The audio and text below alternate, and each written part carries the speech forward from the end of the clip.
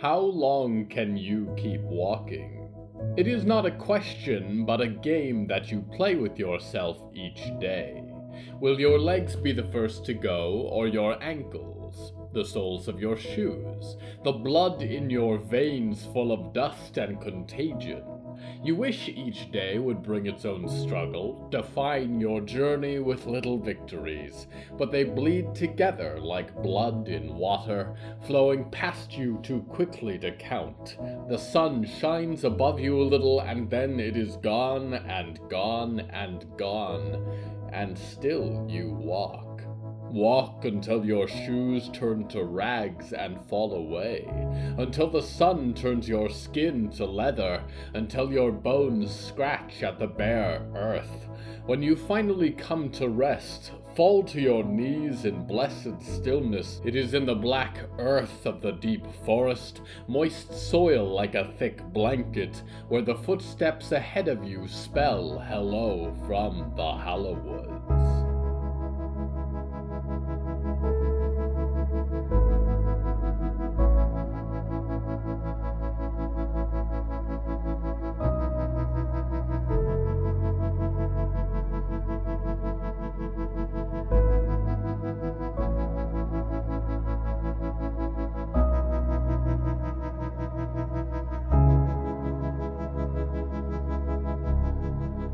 Right now, I lurk in the barrel of a firearm. It is not the kind of place I enjoy spending my time. It is held in the shaking hands of an 8-year-old girl with dirty blonde hair. It is pointed towards a boy in a yellow jacket, whose journey has just been interrupted. The theme of tonight's episode is walks.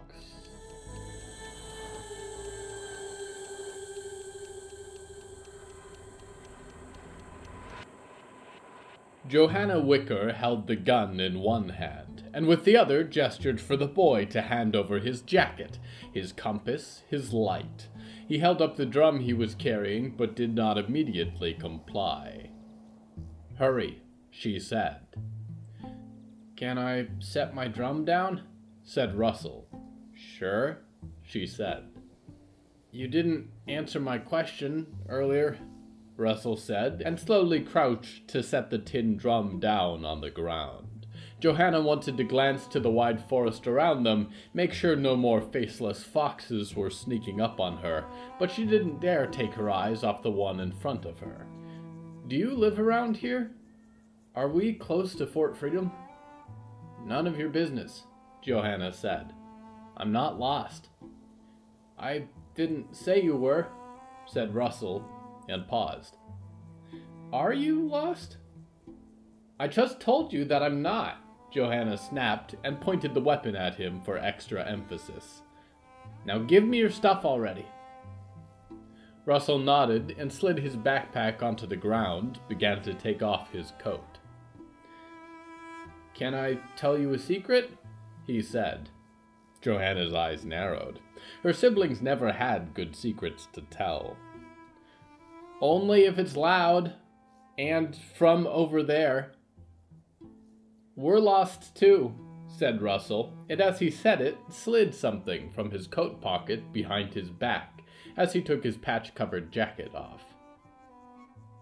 "I don't care," she said. "My mom says Scout Post people are sissies. Throw the jacket over." Russell stared at her incredulously. "Well, your mom is wrong," he said. "We beat Fort Freedom in the big fight. You guys said you'd never come back to the forest." "Well, I don't plan to be here long," she said, and pointed with the pistol. It was heavy to keep up, kept pointing down of its own accord. "Jacket." He slung it over to her, and she fished it from the fallen leaves, pulled it on, a reprieve from the brisk autumn wind. She checked the pockets for the compass, found it, checked that it worked. "Now the backpack," she said. "You wouldn't shoot me," said Russell. "You probably don't know how that thing works. Guns aren't for kids." "My brothers take me hunting and make me shoot rabbits," Johanna said. "I try to get them in the head so they won't make noise." My brothers like when they make noise, but I'm nice that way. The backpack landed by her feet with a thunk. She knelt down, rummaged through, pulled out a piece of jerky, and began gnawing on it. "That's my food," Russell protested. "It's my food now," Johanna said. She stood up and shouldered the bag. His jacket was still warm on the inside. She pointed the stolen gun at him again, and he held his hands up higher, shivered in the wind. "One more thing," she said. "I want whatever you've got in your pockets." Russell turned paler than he already was. "I don't have anything else," he said. "You're bad at lying," she said. "And I saw you take something." "I can't give it to you," Russell said. "I need it." "Sounds like you won't be needing it now," she said. "Empty 'em." "It doesn't belong to me," Russell said. "Right," Johanna said, and took a few steps towards him, boots crunching in the underbrush. "It's mine now. Show me what you've got." "No!" a voice said, and she was suddenly aware of a hand upon her wrist, an exposed rib cage, a bare skull, lidless eyes, rows of little teeth right in front of her. She screamed and tried to free her hand, dropped the handgun into the bushes in the process. She hit the forest floor as she tumbled back, and lay there for a moment as the demon vanished, and Russell approached a few steps. "I've seen an angel before," she said. "Was that the devil?" That was Al. He's friendly," Russell said and crossed his arms. The demon was not entirely gone, she realized. It hung in the air like a mist, watched her from Russell's side. "Listen," Russell said. "We ran away too, and I don't know how to find my way back from here. But this," he took an item from his pocket, a copper rectangle that gleamed with patterns. "This has directions to a school. I think maybe we can spend the night there instead of in the cold, and in the morning we can all figure out how to get home, okay?" He held out a hand to her, and she studied it for a moment. What if I don't want to go home, she wondered. What if everything's been worse since the summer, and Mom is gone half the time, and when she's back, she's meaner than usual? What if there's no good place left for me to go? It wasn't an angel's hand, but it was an outstretched hand nonetheless, and she took it. "Okay," she said. "Just for tonight."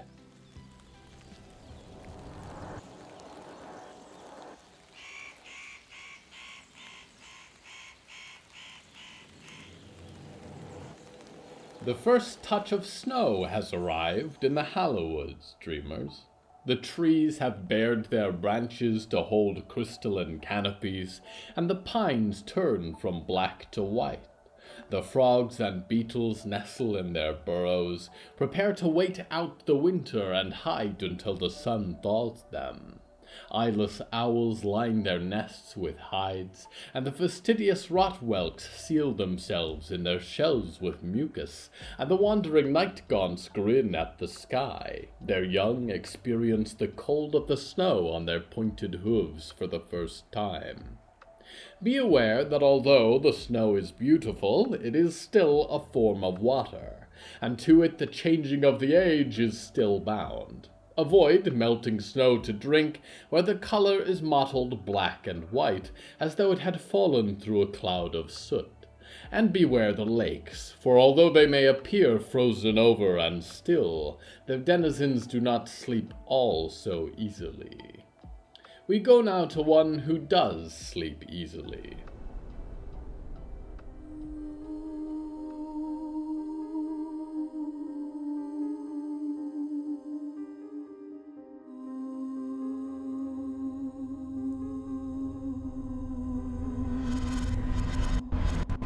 Hector Mendoza squinted at the sky as he trudged along beside Jonah, watched his pale-eyed hound roll through the snowflakes, chase some of Big Mikey's other dogs along the trail. She did not pant or gasp despite the hours of walking. She did not breathe at all.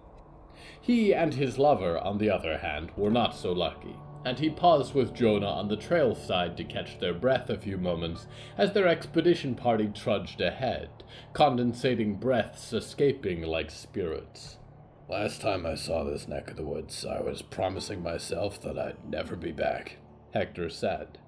Last time I saw this neck of the woods, I woke up to see you trying to breathe some life back into my corpse, and then we ran from the Froglin army, Jonah said, snowflakes collecting on his wide yellow hat. A light flurry had begun in the early morning, dusting the trees with light, although it melted by the time it touched the forest floor. But hey, at least this time it's a winter wonderland. I hate snow, Hector grunted, and dusted some off the shoulder of his coat. Never saw much of it growing up in Tucson, and there isn't as much magic as the TV specials would have you believe. Just bad traffic and scarce food. Always makes me think of Christmas, Jonah said. Which was a complicated time for our house, usually. But Ma loves Christmas. I think because everything's supposed to be fine and jolly then. And if it's always Christmas, then nothing can ever be wrong.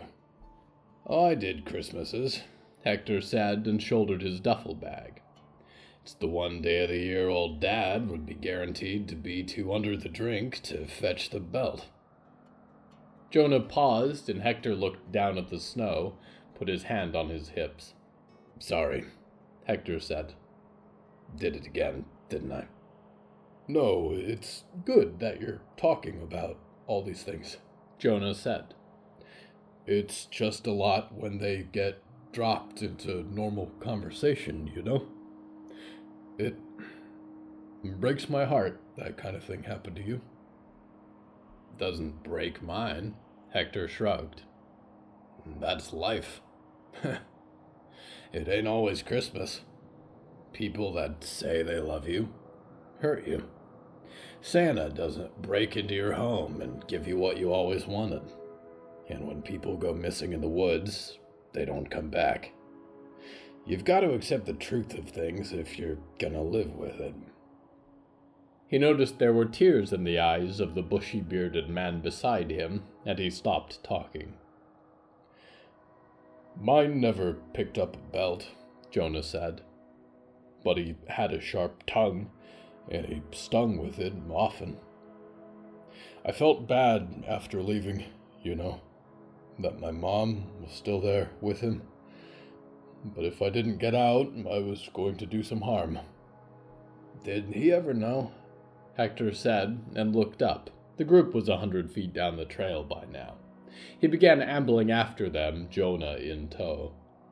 That you were, predisposed gay? No, although I think he had his suspicions. I didn't exactly write home about it, Jonah said. What about yours? Hector paused on the edge of a sort of precipice, but before he could think about jumping, he was already falling over. Wouldn't have called myself that at the time, Hector said, and examined his wooden hand in his gloved one as he walked. But he'd be on my case that I didn't have a girlfriend, didn't have any interest. I had a magazine, I think, in my room. Hidden. I was just curious. But he found it, yet he made a lot of assumptions. Threw everything I had on the lawn. And the last time I saw him was in the rearview mirror of his motorcycle. Jonah said nothing, only put an arm around Hector's neck and kissed his forehead. And against all odds, Hector found there were tears in his eyes, freezing in his eyelashes. God, Hector said. That seems like a lifetime ago. If he'd known the Black Rains would happen, that everything was going to fall apart, I wonder if he'd still have cared. I've got a man now. Feels weird to say. I've got a tree growing in my skin. And I'm going to visit the Arctic and break some kind of super death machine. I don't even think about it most days, where I started. I'm proud of you, Heck, Jonah said. And if you ever feel like you want to talk about this stuff, you can. Big Mikey and Mort were only hulking shapes in the distance, a crowd of acquaintances and hounds around them, and Hector picked up the pace a little, wiped falling snowflakes from his eyebrows. What did you say to Cindy last night? Jonah said. She's been less herself today. Just shared a few of my observations, Hector said, and put his hand of wooden bark on Jonah's shoulder as they walked. That you've got to keep an open mind about things. Because when we get into those northmost woods, we can't be fighting each other. We've got to focus on fighting that faceless thing that tore you limb from limb last time. We're gonna need all the help we can get.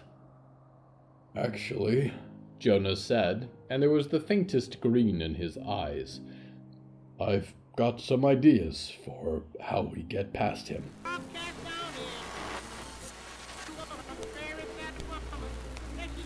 I think there's something wrong with me.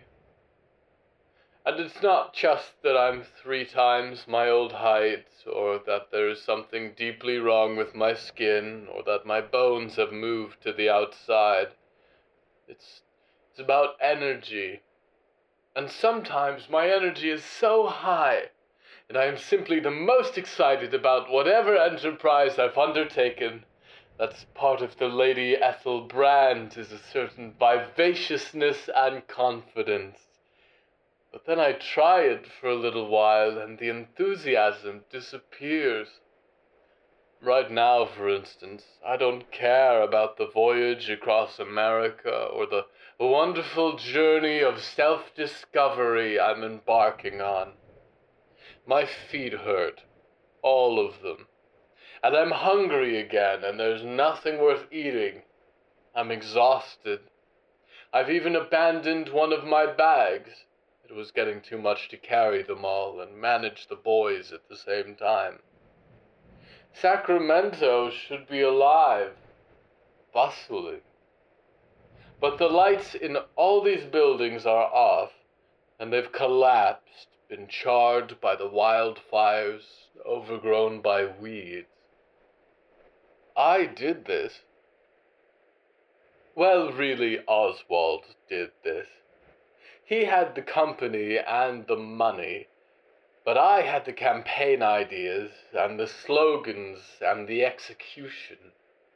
I moved everyone into Box Cassiopeia and Andromeda and Orion. I emptied the world. I reduced this city to ash. Make no mistake, there's a wonderful Sacramento in the prime dream, but it's nowhere you can rest your feet. Nowhere you can hide from the sun.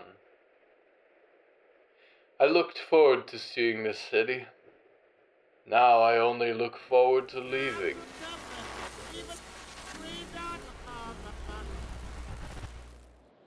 Yes, grappling with the burden of your past atrocities.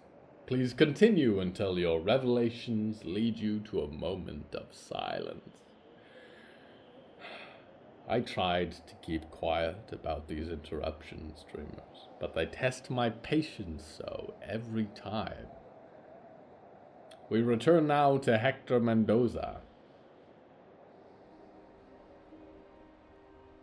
Hector worked to help set up the shelters for the night as Big Mikey made his never-ending goodbyes. The new arm did have some utility. If he made a fist, he could hammer in tent stakes with it. Big Mikey's dogs, flea-bitten and shivering, gave him a wide berth, and swarmed around Big Mikey's feet as he prepared to set off. I'll miss you, Mort said. The massive red machine had several supply crates bundled on its back. I hope I see you again. If you go back to the scout post, I'll be there sometimes, said Big Mikey. And you can always come visit me at the Find a Friend animal shelter. I don't know where that is, Mort said. Neither do I, really, Big Mikey said, and scratched his chin with a blackened nail. Just that way. I look for it until I find it again. Right, Mort said. Big Mikey, thank you for not eating anyone or sticking anyone in bags this time, Riot said from the depths of a large winter coat. A cat peeked from her collar. The blue-haired kid was beside her, setting up shelter number 2. Are you going to be able to get back safe? I will, Big Mikey said, and momentarily stuck out his warty tongue to catch a snowflake. And then I'll take a long nap until it gets warmer again. We will see you when the spring comes, Diggory waved, and glanced to their expedition leader, who had her jacket loose around her shoulders, face red, and slid out silver slabs from one of her supply bags, some technology that Hector didn't recognize and therefore disliked. She looked up momentarily. Goodbye, she said. Goodbye, Big Mikey returned, and gave a last little wave with his gigantic hand, and trod off one thunderous footstep at a time into the trees beyond, dusting snow from their branches with each step forward. Everyone, Jonah said, and gestured to the group from the middle of the campsite. Before we go any farther, I do want to run by a few things. Like Cindy's been saying all day, this is Night Gaunt territory. Eat food quickly and away from camp. Don't start any fires. Cindy's got these handy heating pads to share and tow her through this neck of the woods. Now, the region we're about to enter is what some of you call the Northmost Woods. Walt made some notes, Riot piped up. But mostly he waited for the mountains to come back around. The woods this far north gave him a bad feeling. As they should have, Hector said, and stepped up from the tent, went over to stand beside Jonah. The last time we were here, Jonah died. I assure you that was bigger news to me at the time than it seems now. I barely made it out. The world around you is going to start changing, contorting out of place. The stars will turn green overhead, and no matter which direction you go, you'll be going north. Which, luckily for us, is the direction we're going, Diggory said. Don't worry, Cindy said, and stood tall. The equipment I've brought is a bit more capable than your average pocket compass. Pocket compass or not, we're going to start getting into a part of the world that doesn't work like it should, Jonah said. It's like a black hole, Olivier said, which surprised Hector a little. Kid tended to remain quiet. Or another supermassive object. It has a weight that it asserts on reality, and everything around it bends. And it's hard to escape its pull. He seemed to realize all eyes were on him, and he backed a few steps away. Downing Hill is like that a little bit. And also, this is basically what they were training me for. Not only that, Jonah said. There's something that lives in the Northmost Woods. It's like me, I think. It wears a crown, and its domain is the protection of the... What he means to say is that there's a monster, about 9 feet high, 20 feet long, Hector said. Torso vaguely humanoid, with no face and antlers. 20 feet of giant centipede with human arms for legs. When it screams, it'll damage your eardrums, so hearing protection is essential when the time comes. You'll know we're close when the trees start to look like an oil spill. Well, that's mostly correct, Jonas said, and looked to Hector for a moment, back to the group. But it's not a monster. It's an intelligent entity, I think. Jonah, this thing ripped you apart last time we were here, Hector grunted. Don't worry, I know what it wants now. I know its kind. I can set a trap, try and delay it long enough that we pass through, get into the antlion's den. I'm not sure that will be a good idea, Jonas said. I didn't know what I was last time I was here, or what the Faceless King was, but I know now. I've met one other thing like this, and it could be reasoned with. I'm going to try to talk to it. Make it see why we have to get through. I'm continually concerned by the fact that I have no idea what either of you are talking about, Cindy said. All this talk of guardians and crowns and insects. I understand these things hold significance for you, but at the end of the day, we have our mission. And we have obstacles to that mission. If those obstacles are geographic, we cross them. If those obstacles are violent, we destroy them. Sometimes you just need to understand one another, Diggory said. Many of our friends have become so just based on sympathy. And I am doing my best, Cindy said and sighed, breathed a mist of cold air into the darkening sky. I have been a leader of the Stone Maiden movement on the outside for almost 20 years, and during that time we've had to keep our people safe from the Botulus Corporation and from the dead that refuse to stay buried and the animal monstrosities and the poisonous water. I've learned the damage things like you can do, Diggory, and I'm glad this group has conditioned you to some kind of stasis. But if a threat comes screaming out of the forest and tries to hurt any of you, I will not try to engage it in polite conversation.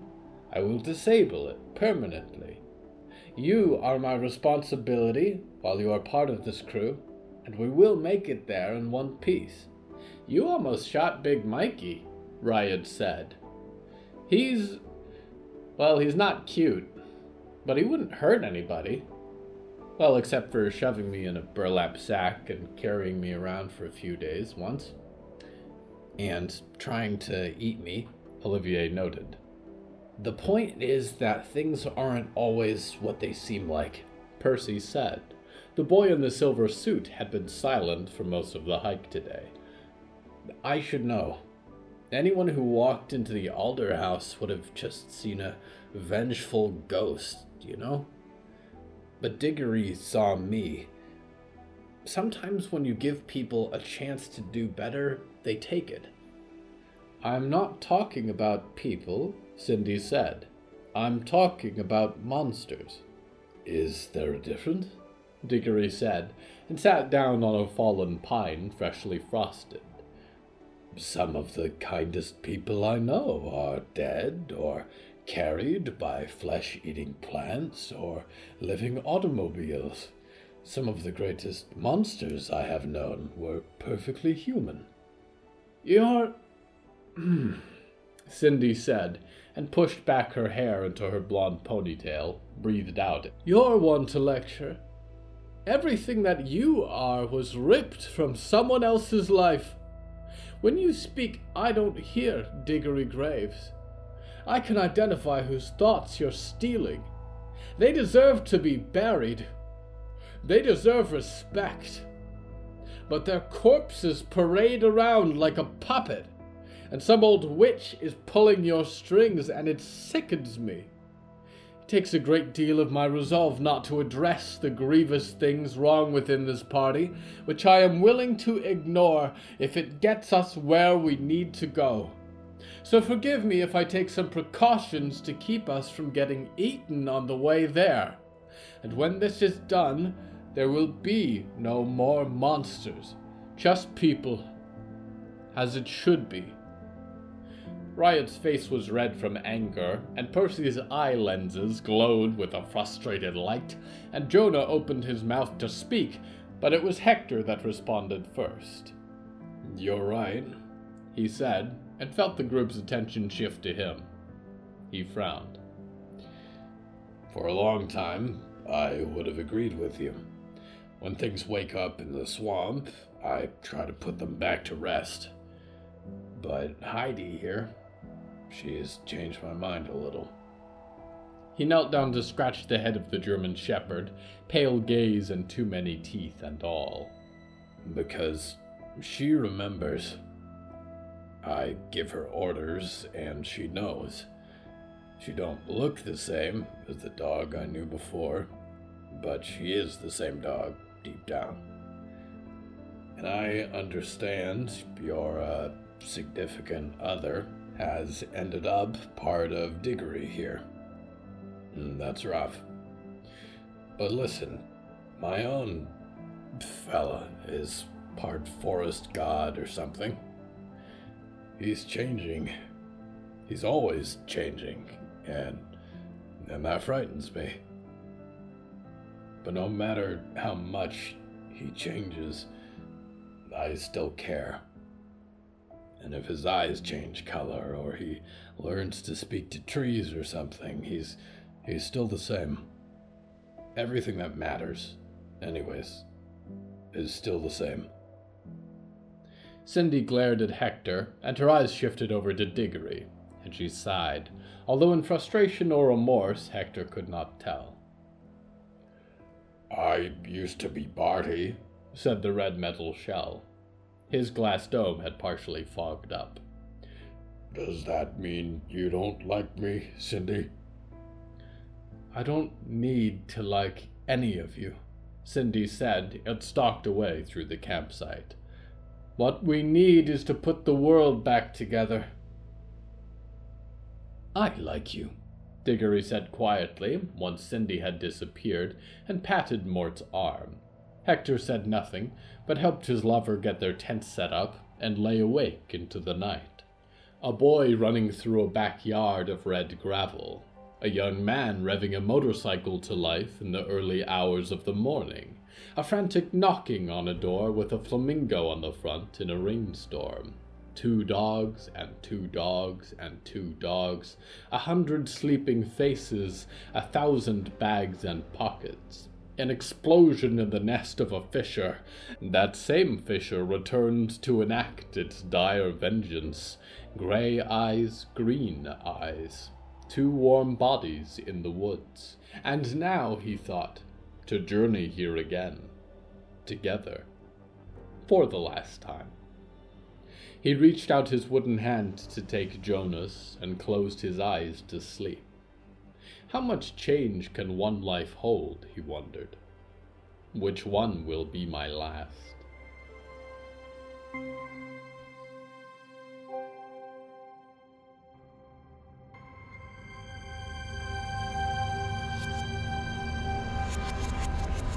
It is not the grand gestures I remember the most, dreamer. Not the dazzling machines or arrangements of stars. It was the quiet moments we had together, wandering in a starlit grove, or idly talking on the floor of his workshop into the long morning of a new aeon. In a way, that is what I missed the most. The companionship. I am above love as you might think of it. I am magnificent and multifaceted beyond your comprehension. But if I could speak of it in a way you might understand, I would say that I felt it most when it was least impressed upon me. I paid no heed to great declarations and promises, although he made many. It was the time he set apart for me, the thoughts we shared, the deep understanding of the nature of one another's souls that I thought was the most like love. Do I miss him, I wonder? Or do I miss being known? Having someone there who listens and responds. thoughts that are not simply my own echoing off into this void. We go now to one born of the void.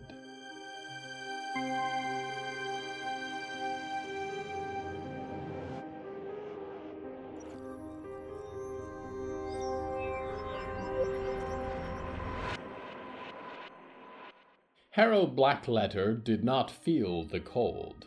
Or rather, it was mildly cold all the time, and today no more so than usual. Ze ran a finger along the portion of Ze's face where there had once been a crack. It was becoming a nervous tic lately, but the action was a soothing reminder.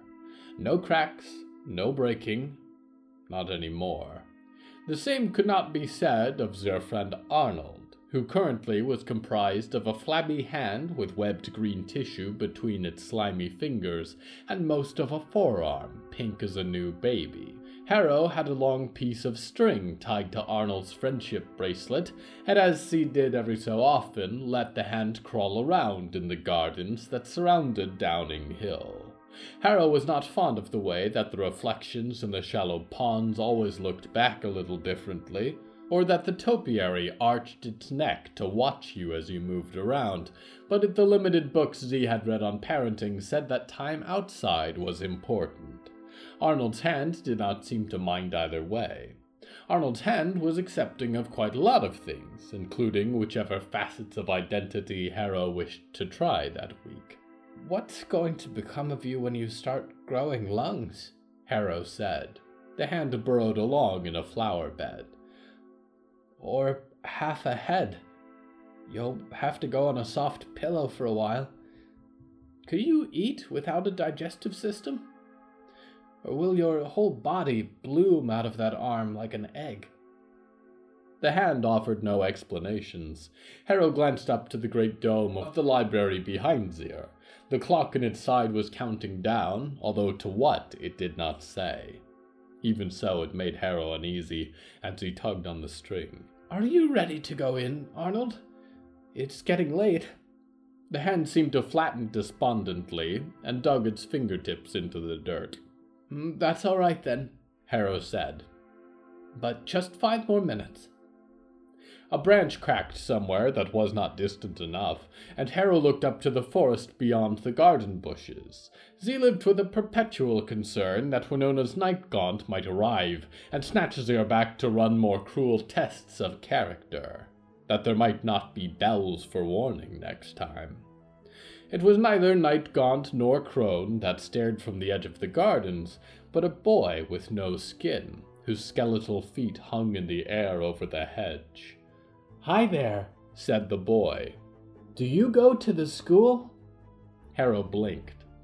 Most often, anything that spoke to Zir quieted or disappeared within a few moments. "You don't need to be afraid," said the boy with no skin. "We're nice." And then 2 relatively normal children pushed through the hedge beside the spirit, and Harrow became quite aware that this was no fading apparition, and instead an emergency. Z pulled Arnold up by his leash, clutched him in their hands, and prepared to run. "Wait," a boy with rusty hair called. I've got this. We're very cold, and it's getting dark. Can we stay for a night, please?" He waved a copper card in the dusk air, one that Harrow recognized immediately, and Harrow froze. If I report them to my mother, Z thought, she will take them in. She will use them. And they will end up, well... Harrow glanced down to Arnold's hand.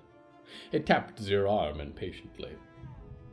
"Please, keep quiet," Harrow called to the 3 children, 2 corporeal, 1 not. Z raised a finger to Zir's lips. "Come with me, and do not tell anyone you are here."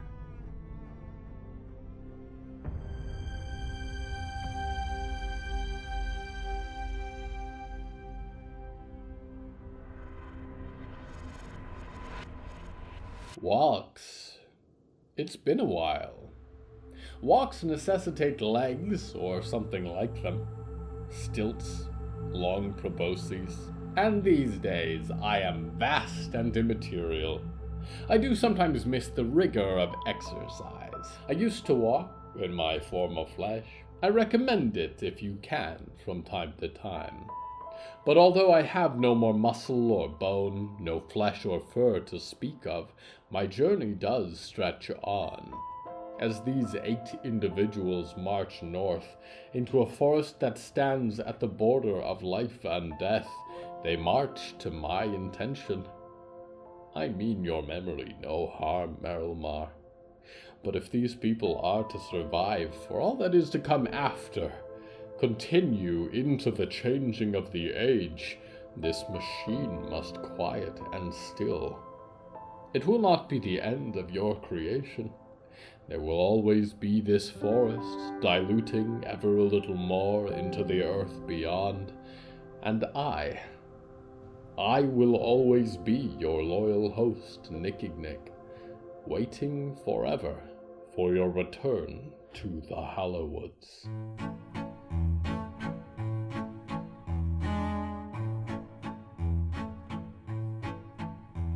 Hello from the Hallowoods is written and produced by William A. Wellman. Hello, that's me. If you enjoyed this show, please don't forget to follow it and share it with a friend. The bonus story that goes with this episode is called Grudge, and is available on the show's Patreon at patreon.com/Hallowoods. Because we operate without ads or sponsors, our supporters are all that keeps the show going right now. Plus, supporters get weekly bonus stories, behind-the-scenes content, exclusive merch, and even more. Merchandise and episode transcripts are available at hellofromthehallowoods.com. You can even find us on social media at @thehallowoods. Music is used under license from artlist.com. Our opening theme is Forest Overture by Haskell Ross, and the closing theme is Farewell by Malva Sitzman and Matan Efrat. Until next time, dreamers, make sure to take the dog out for a walk once every few hours. It shows the phantom mantis bears that your home is protected, and that they should creep into a different house instead.